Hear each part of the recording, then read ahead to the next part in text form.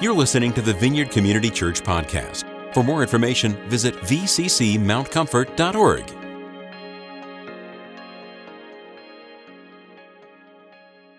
I want you to know I'm standing up here not by choice. So when we get these sermon series from the Vineyard, Rick always wants the different members of the leadership team to speak on a Sunday morning. I have no idea why he wants that. But so Linda and Chuck, he announces, says, okay, here's 4 Sundays, pick a Sunday. And Linda and Chuck just right away, they respond, they know their responsibilities, and they say, well, I'll take that Sunday. And Chuck will say, I'll take all 3 of the other. No, he says, I'll take that Sunday.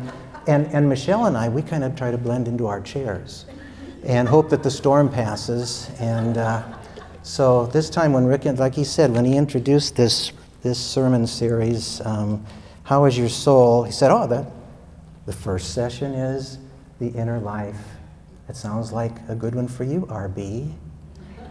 And I gave the universal Christian response, I'll pray about it. But I could tell in the tone of Rick's voice that there was really, he wanted me to do that, so I try not to disappoint him too often. There are really, I don't mind speaking in front of people, but there are 2 reasons why I don't like to bring a Sunday morning lesson. The first one is this. Last summer was the last time I did this. I can't remember if it was June or July. But my family was here. My daughter and her husband and our 3 grandchildren were here, and they sat right back there where Kathleen is coming in, where she was sitting and just a few minutes ago and where she's going to sit now. They were right in the back row. And I got 5 minutes into my session, or my lesson, and I looked back, and Blake, our youngest grandson, was sound asleep. and Kaylin, our oldest grandson, was stifling a big yawn. And so I don't like to put people to sleep, and I hope that I don't put you to sleep in the next few minutes here. So far, so good, huh? Everybody. Well, I'm not sure everybody's still awake, but they may be. So the topic, inner life. I'll get to the second reason I don't like to do this on Sunday mornings. I think that people that speak to the church on Sunday mornings should walk the talk. And I've known Pastor Rick for over 3 decades. And I've known Linda for longer than that, and I've known Chuck not for that long, but I know him just as well. And I know that those people, when they speak, they walk the talk. If they say, this is what you should do, it's because they're doing it. And a lot of times I feel like a chameleon Christian. A lot of times I feel like my spiritual color is being changed by the circumstances around me instead of the other way around. So, if you'll pay attention to what I say, because I believe in my heart everything I'm going to say today is true. Last week, Rick had this wonderful line that he spoke during his message. The whole thing was really, really good, but he said at one point in time, he was talking about a biblical truth, and he said, but that's not been my experience yet. And so I just want to say some of the things I'm going to say, I believe with all my heart, but they haven't necessarily been my experience yet. But I'm growing, and they will be my experience at some point in time. I put in my notes, I wasn't sure I was going to use this, but in Scripture, when Jesus is calling his disciples, he calls Nathanael, and he says, here's an Israelite in whom there is no guile. We're blessed because our pastors are those kind of people. Guile means falseness, something false, and there's no falseness in our pastors. And every church can't say that, and we can. So, wow, what a blessing God gives us. Okay, so disclaimers out of the way. How is my soul? Well, what do we need? What's the soul? Can you go to the doctor and say, Doc, could you do an x-ray of my soul? Because I'm not sure it's right. We really can't. Because the soul has no physical being, and yet it has a very real existence. In the Bible, often the word heart and soul are interchangeable, and they're going to be for me today. So if I say heart or I say soul, it means exactly the same thing. Okay? So our soul, the biblical term heart or soul means our thoughts, our emotions, our wills, our desires, certainly our actions. Jesus in Luke 6:45, let's see if we can get that. Yep, there we go. Okay. Luke 6:45 says, and this is Jesus speaking, people are known in this same way. Out of the virtue stored in their hearts, good and upright people will produce good fruit. He's talking about, right before that he says a good tree bears good fruit, bad tree bears bad fruit. So he's continuing on here. Out of the virtue stored in their hearts, good and upright people will produce good fruit. But out of the evil hidden in their hearts, evil ones will produce what is evil. For the overflow of what has been stored in your heart will be seen by your fruit and will be heard by your words. Okay, so that's a Passion Translation. Brian Simmons, who wrote the Passion Translation, I forget, it's in one of the Proverbs, but he talks about the word heart. And he says the Hebrew word most often used for the word heart is, Chuck, L-E-V-A-V, levav. Okay, so anyway, it doesn't matter how we pronounce it. And that meaning, the Hebrew word levav, it's used for heart, and it means thoughts, will, discernment, affections, emotions, motives. So how do we know a person? What people have physical attributes. If I walk into a room and there's Jim Coleman, I can look at his face and recognize who it is. My mind clicks, says that's Jim. Well, it doesn't do that so often anymore. Sometimes it'll look at a face and say, I know that person. But most of the time, my mind will say, that's Jim. So we use physical attributes to recognize people. Sometimes we use their physical aspects to assess their physical capabilities. If you walked into a room and met me for the first time, you would know for sure that I was not a professional basketball player. I don't know why, but so I would need to be twice as tall as I am to be a professional basketball player. So we can use physical attributes to assess maybe physical capabilities. But if we go any farther than that and try to assess a person by their physical attributes, we're really wrong. We assess each other, who we really are, by our actions, by our words, by the fruit that we bear. And so those are the things that flow out of our hearts. So how do we care for our hearts? Susie, put up that next slide. By the way, I thought it was ironic that somebody had to call to my attention that my wife had a word this morning during the service. Sorry about that, honey. I wasn't paying attention. She just blends in. Okay, so anyway, look at Proverbs 4:23. We're talking about how can we care for our heart, and is it even important? I've got it up there in two versions. I'll read the New Living Translation first. Above all, guard your heart, for it affects everything you do. Okay, so guard your heart. I love the passion on this verse. So above all, guard the affections of your heart, for they affect all that you are. All that you are. Pay attention to the welfare of your innermost being, for from there flows the wellspring of life. Okay, so our hearts are important. We need to care for them. Physical too, but our spiritual hearts we need to care for, because we really flow out of what's in there. Okay, in the handout that's available there, if I can find it here, the authors of our handout say this, and I don't have this on the board, but you'll be able to get your handout and you'll be able to read it. It says, we are truly creatures of the heart. What is going on inside eventually finds its way out. It's pretty profound. What's going on inside eventually will find its way out. The quality of the desires that we allow to rule our hearts end up flowering into thoughts, actions, habits, character, and a lifetime destiny. Tending to our heart is a vital daily task of the Christian. So, how do we do that? Well, there's lots of ways, but I'm going to talk about habits. Habits are good and habits can be bad. A habit is something we do so repetitively that it becomes involuntary practically. We just do it without thinking. And you know, we've all got good habits and bad habits. When I wake up every morning, I let Belle, our dog, out. That's a good habit. I fix my coffee, pour a bowl of cereal, and I go right into my room, open up my Bible, and start to read. Now, those are all good habits.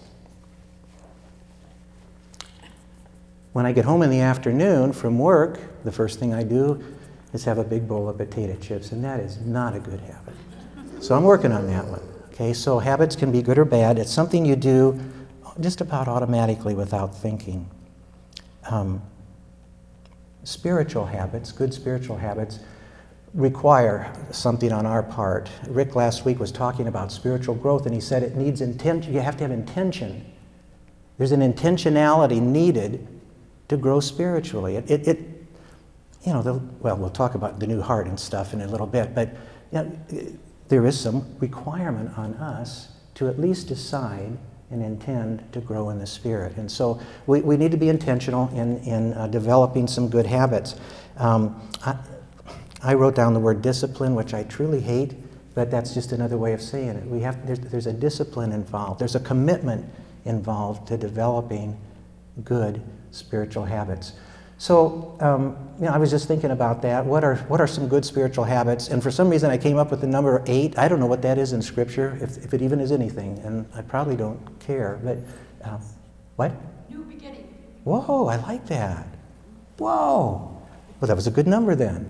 Maybe that wasn't accidental. You never know. So I'm going to give you 8 good spiritual habits. Again, with the caveat, remember I said it at the beginning, that may not be my experience yet, but I'm growing in it. Okay, so they're not in any specific order, I don't think, from the standpoint of priority, except number 1, which to me is the absolute most important one. And it's going to sound strange at first, but I think you'll get my meaning as I go through it. Time utilization is number 1. Developing a good spiritual habit. Time utilization. God gives us 24 hours a day. Time is a gift to us, and He leaves up to us how we use it. And I don't know if anybody's ever heard of a really tremendous Bible teacher named Peter Lord. I'm not even sure he's still alive, but back in the 80s and 90s, he put out some tremendous teaching series, and one of them was on time. By the way, if you Google him, you probably can bring up some of these things. And it's worth it to listen to his Jamaican lilt. It is beautiful. I love to listen to his voice. But anyway, he had this, Peter Lord, kind of an easy one to remember. He had this whole teaching series on time, and one of the most profound things he said is this, that this is profound. People do what they want to do. Whoa. Wait a minute, what's the meaning of that? People do what they want to do.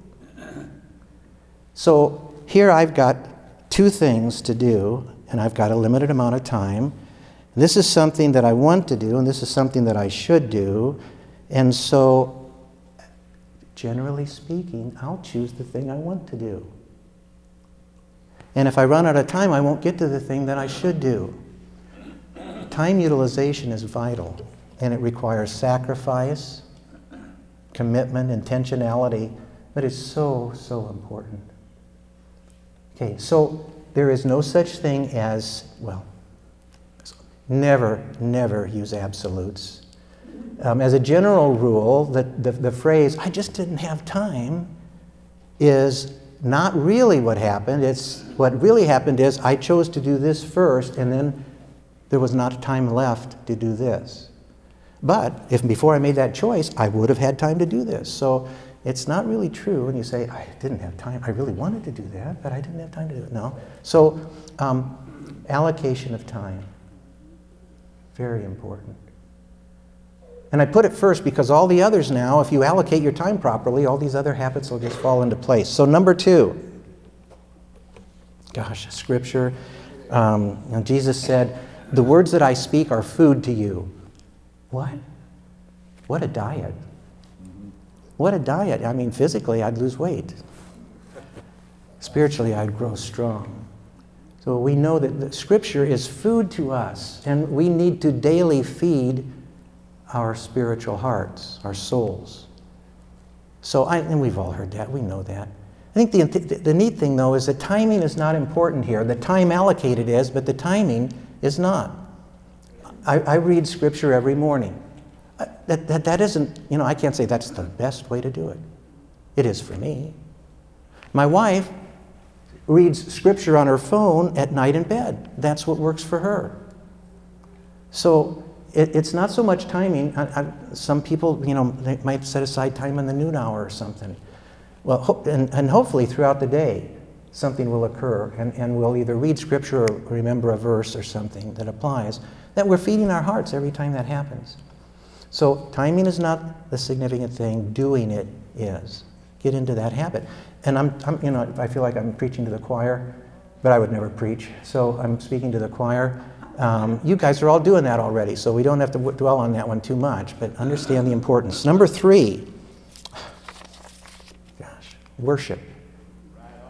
Now, I'm not talking just about what we did this morning. I'm not even talking about what is accompanied by music. That's a form of worship. It's a wonderful one. I go to work every morning, and 9 times out of 10, I drive down 10th Street from a little bit east of German Church all the way to Post Road where my office is. And in the fall, there are some trees in the yard at East Ridge Elementary School. I think they're sugar maples, but I'm not sure. But they turn the most beautiful red. I've never seen the color before, and there's just a whole row of them. And when I look forward to the fall, I look forward to the 3 or 4 days when they're like that. And every time I drive by, I just say, God, you make the most beautiful trees. My eyes just are overwhelmed by the beauty. Well, that's a form of worship. Anytime our hearts turn to God and recognize who He is, and we say to ourselves out loud or just in the Spirit, God, I'm overwhelmed by who you are and what you do. Sunsets can do that. Sunrises can, some of you don't see sunrises, but sunrises can do that. A kindness from another person can do that. So what I'm saying here is, don't think, well, I don't have time to sing. Oh, I shouldn't use that phrase. I don't have the music available to me. You don't need music to worship. I want to, let's get beyond that. Anytime we recognize God for who He is and what He's doing, we're right there in the throne room and we're worshiping Him. So, worship, get into that. That's a wonderful habit. I've written down here, admiration and enjoyment of God's creation. We sang, the last song that we sang today was thank you. Anytime you say, thank you, Lord, that's a form of worship. So, gosh, there's just so many ways to do that. Number 4, group therapy. I'm glad I got a chuckle out of that one. What a horrible term, group therapy. But anyway, so the Bible says, don't stop meeting together, especially as you see the day coming. Well, what the day's coming is, this is darkness in the earth. We all know that. And that verse is so often used just to talk about coming to church on Sundays, but there's so much more on that. So let's start there. Don't miss a church service. If you're out of town, go someplace, go to another church. If you're flat on your back ill, okay, I'm not going to argue that one, because I'm the same way. If I'm flat on my back ill, I may not be able to make it, because I don't want to be contagious. But be here if you're here. Scripture says iron sharpens iron. When we're together, we impart and we give. That's the same thing. We impart and we receive from each other. And so that's just a wonderful habit to be in. My parents got me started on that. I never wanted to miss church. Grew up in a stately old, very formal Lutheran church, and the services were wonderful. Opening hymn, gospel hymn, closing hymn. But that worked for back then. So, all my life I've enjoyed going to church. I hope you all do. I think you do, because I see your faces every day and I recognize them. and every Sunday. So it's good for us. One thing that we don't sometimes really grasp is the hole that's left when one of us doesn't show up. You know, somebody's sick and they don't make it to church, and it's like there's this void. We're not as complete as we were or would be if they were here. So, okay, so that's one aspect of group therapy, but I think more importantly is being a part of some kind of an accountability group. In our church, we've got a home group that's been going for more than 10 years. We've got a home group that's starting real soon. And we've got other groups. We've got prayer groups that get together. And there are groups available. And if there's not a group available that you want to join, we'll start one. But our home group, we've been together for more than 10 years, and we know each other and love each other and trust each other so much that we can share what's going on in our lives truthfully, and we can minister to and be ministered to. And that's something you can't do on a Sunday morning in a crowd necessarily. You don't have the time or the availability. Okay, so accountability groups. Group therapy is good. It's a good habit to get into. And number, 5, exercise your faith. I told Brenda before the service I was going to highlight something that she told us at our last home group meeting. She was at a Toyota dealership and had received service on her car, and she had to go up and, there's a clerk there that you pay the money to or pay for the service. And Brenda could tell this woman was having a hard time. Didn't know why, but she just really looked frustrated. And so Brenda said, "Are you okay? What's going on?" And this woman, who did not know Brenda from that chair over there, opened up and just kind of started telling her life and what was going on in her life. And Brenda, with compassion, listened, and then she said, "Can I pray for you?" And the woman said, "Yes, please." And right there on the spot, Brenda just prayed a simple prayer. She may never see that woman again, but she was touched by Jesus at that moment. And so that's exercising your faith. It's good for the heart. Brenda came away thinking, wow, I'm glad I asked. I had a chance to pray for that person and to share the love of Jesus. Boy, if that doesn't build up your heart, nothing will. So, not just, the old thing of, can I share the gospel with you? Gosh, that's so confrontive. Witnessing today is really sharing the love of Jesus. To me, that's how we exercise our faith. What it leads to, we don't know. We just start. You just open your mouth, and the Lord comes in and uses it. An easy way, if you've never done this before, I got this from my good friend Herb Jensen, and I've talked about it before in church. When you go to a restaurant, ask your server after you've given your order, and just say, we're going to say grace before we eat. Can we pray for you about anything? And the responses are amazing. Sometimes they'll just say, "Oh no, I really, everything's fine." And then you say, "Well, great, we'll just pray a blessing on you then as we pray." And sometimes they'll open up and say, "My husband has had heart trouble. He's in the hospital. They say he's dying." And so you get this opportunity to pray for a person. Most times they'll go ahead and go away, and then we'll go ahead and pray for them as we're saying grace for the meal. Sometimes they'll just stay right there and wait for that prayer because they know they need it. So that's an easy way, non-confrontive way to exercise your faith. Okay, so exercise your faith. That was number 5. I'm running out of time. Let me go through these pretty quickly. Number 6, learn from others. Gosh, we all need mentors. Not a formal mentoring, but we need people that we look up to, that we trust, and we can learn from. 5 years ago, my morning habit was get up, let the dog out, make my coffee, get my bowl of cereal, go into my room and get out the newspaper and read it, and then read Scripture. So what was happening some mornings was it would take me a little longer to read the paper, and I would never get to the Scripture. And Rick and I were on a golf course together, and I don't even remember how the conversation came up, but he basically said, when I get up in the morning, the first thing I do is I go to the Lord and read Scripture. You should do that too. He didn't say it that abruptly, but he said it very clearly. And, at first I thought, oh gosh, I don't want to change that habit. It's so much fun to drink my coffee and read the paper, and then I'll get this scripture. So I decided I'd try to change. And 5 years ago, that's the last time I ever read the paper before reading the Word. Well, so I learned from him. He's someone I can learn from. I've learned from a lot of you. I sometimes don't say it.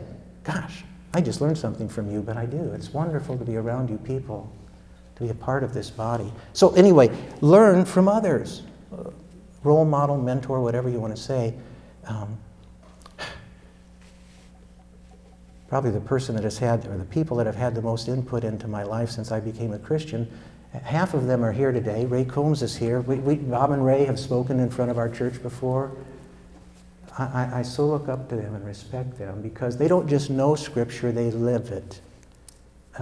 So, if you have a chance, if you don't know Ray, come over and meet her. She's in the green dress over here before you leave. And just listen to anything she says. It's always good. Okay, learn from others. Number 7, feel and respond to your heart. If I put my hand on, we've got an electric stove, so I put my hand on a burner. Oops, let's do it this way. And I turn that burner on. Pretty soon I'm going to take my hand off, right? Because I'm listening to what my physical body is saying. Ouch! Let's stop that. So pain, that's one way, that's feedback that we get from our bodies. We respond to it. Do you know our spiritual heart gives us feedback like that too? Things like fear, anxiety, depression. Those things are sometimes, that's a response, or that's something that our heart is looking for a response to. I have unnatural fears about things. Got a hearing coming up Thursday morning. Most of you know I'm an attorney, and I've been well, I can't say that. I've been terrorized at times about it. I've asked for prayer, and things are much, much better. But not having a little bit, every once in a while I'll think about it, and I don't know, some adrenaline gets released or something. It's not been my experience yet that I don't have that. But it's funny, when I started, I asked for prayer at a couple of staff meetings ago, and then again this past staff meeting, and that really helps. But I had last week and the week before and the start of last week, I was feeling some anxiety, and 3 days in a row, Jesus Calling, which I read right after I read Scripture, said basically, don't fear, trust me. 3 days in a row, I thought, oh, well, wait a minute, is that feedback? Should I be listening to what my heart's saying there? Or maybe God's saying in my heart. So remember, guilt, depression, shame, fear, we experience those things, but they don't have to be a part of our lives. Let's respond to your heart when you feel something like that. And understand, don't ever say, what's wrong with me? Say, I need to listen to that. God's trying to teach me something here.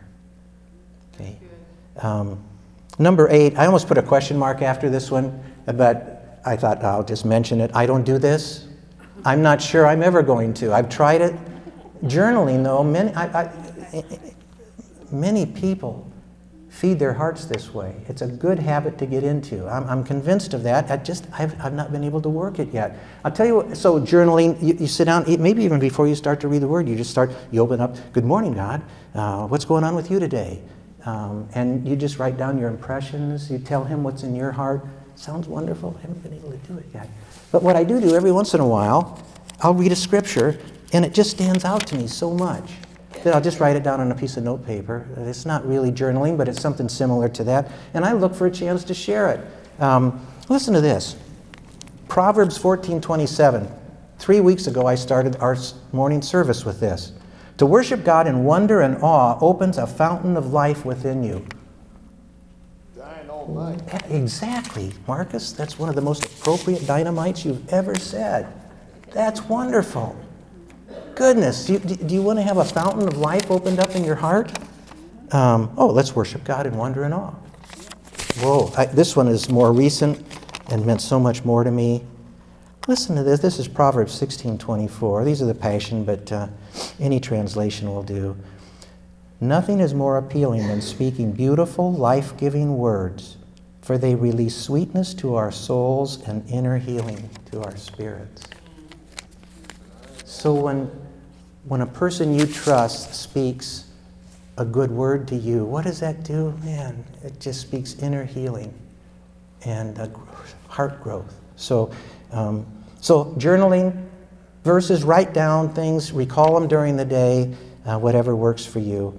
I'm so glad that we did the declaration this morning, because initially when Susie said what was up, I thought for the declaration, I thought, well, I'm going to use that later. I don't want to, but then I thought, yeah, wait, that'll be perfect, because we did the first 5 verses of Romans 5, 1 through 5. I'm going to go 1 through 11.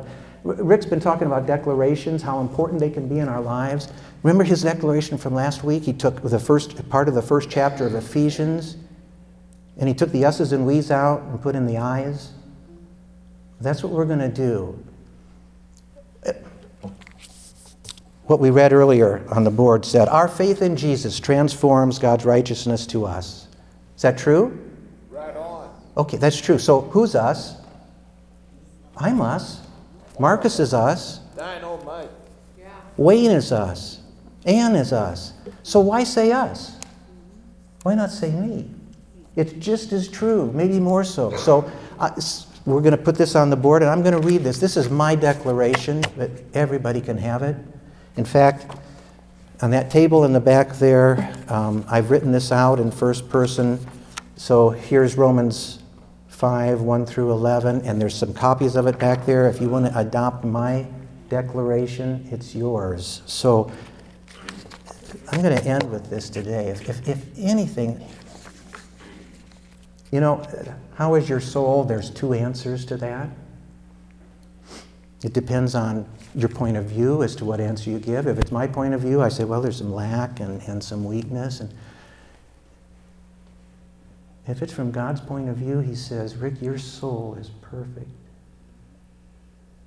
Because it's been redeemed. It's been cleansed by the blood of the Lamb. Yeah. Christ lives in me.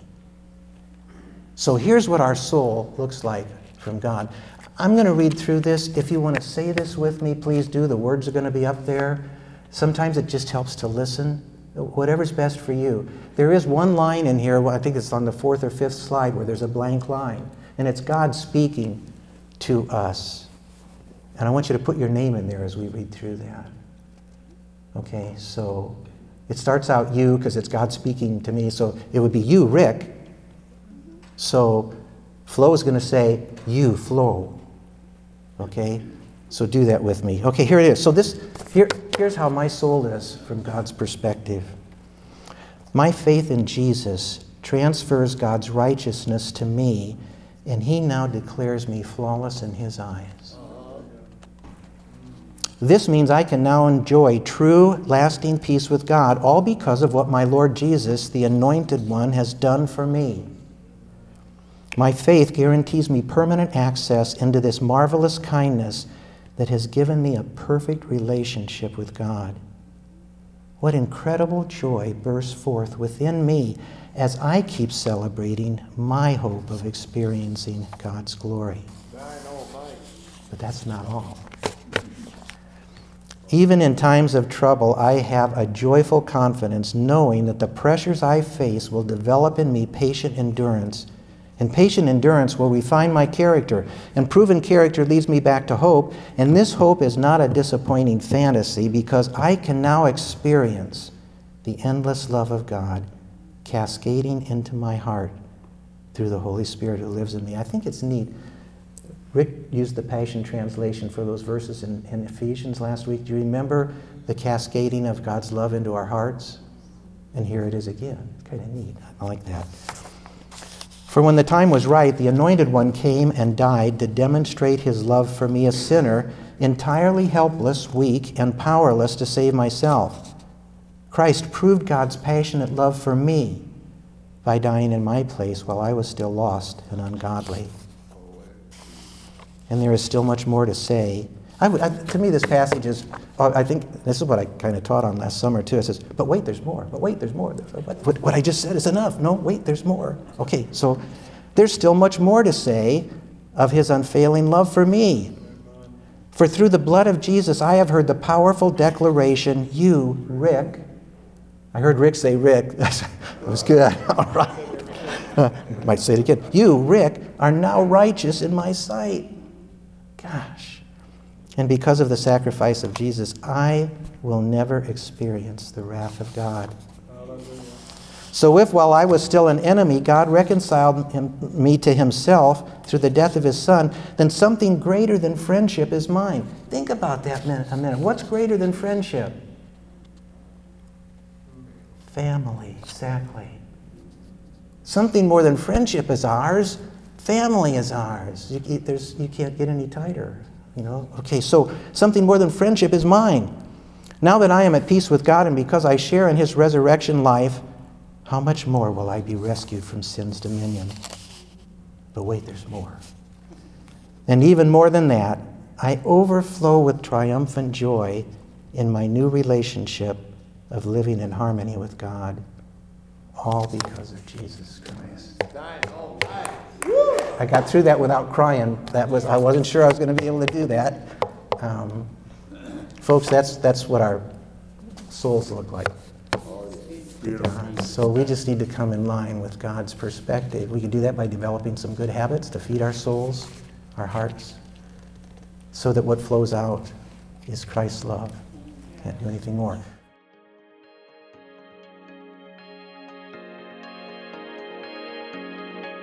Thanks for listening to this week's podcast. To receive more audio content from the Vineyard, click the subscribe button in iTunes.